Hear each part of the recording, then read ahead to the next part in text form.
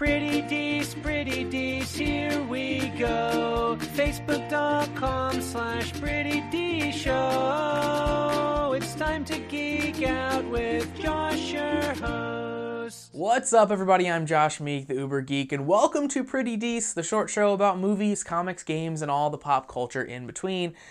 And in the world of video games, GameStop is probably a name you're very familiar with as a very large video game retailer. But GameStop has unfortunately not been doing so hot really for the past several years.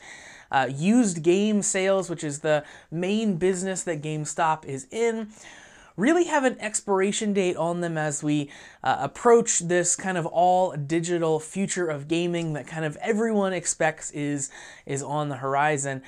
And online retailers like Amazon have continued to cut into GameStop's business as more and more customers become more and more likely to buy something online versus in a brick and mortar GameStop or other store. So GameStop, with all of this news, GameStop of course has many subsidiaries of GameStop like ThinkGeek. They've been looking to sell themselves. Essentially, GameStop wants to get out of the GameStop business. They've been looking to sell off the company, all of the subsidiaries of GameStop, basically just say, here, you run this, we're out. But GameStop announced today that that search is being called off, effectively telling stockholders that they can't be sold, they can't find a buyer. Naturally, stock took a bit of a tumble with that news, and over the course of one day, dropped 27%. From $15.49 down to $11.28 and continuing to fall. Now, GameStop stock, this is very low for GameStop. I think the all-time high is somewhere around $45. So we're already pretty darn low and only lower from this news. GameStop recently purchased a couple other companies, one Spring Wireless, one Simply Mac, and they sold Spring Wireless earlier this month for $700 million, so obviously that was good and made stockholders happy, at least in part. But at the same time, GameStop announced a third quarter loss of almost $500 million, which includes that $700 million from the sale of Spring Wireless. So good, but really just kind of digging out of a hole and nowhere near the top is kind of where GameStop finds itself. So GameStop seems very likely to be going the way of Blockbuster if they can't turn things around and make a massive change to their business model. Like Blockbuster, they're a company that was once on top of the market, really the de facto standard in their particular market, and then they saw it crumble from beneath them. Blockbuster saw the rise of Netflix and online streaming and couldn't adapt in time to make changes to save their company.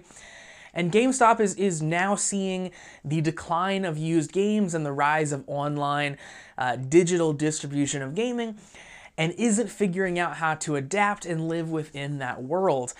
Like Blockbuster, they haven't found a way to diversify and change up their business model so that they can make up these lost sales from the changing environment.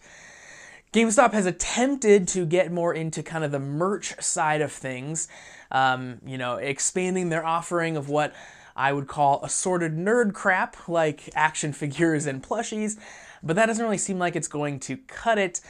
Obviously, that's the direction that they're trying, but I don't know that's going to make up the huge, probably dearth of sales that they're going to be missing. So they need to find more than just that.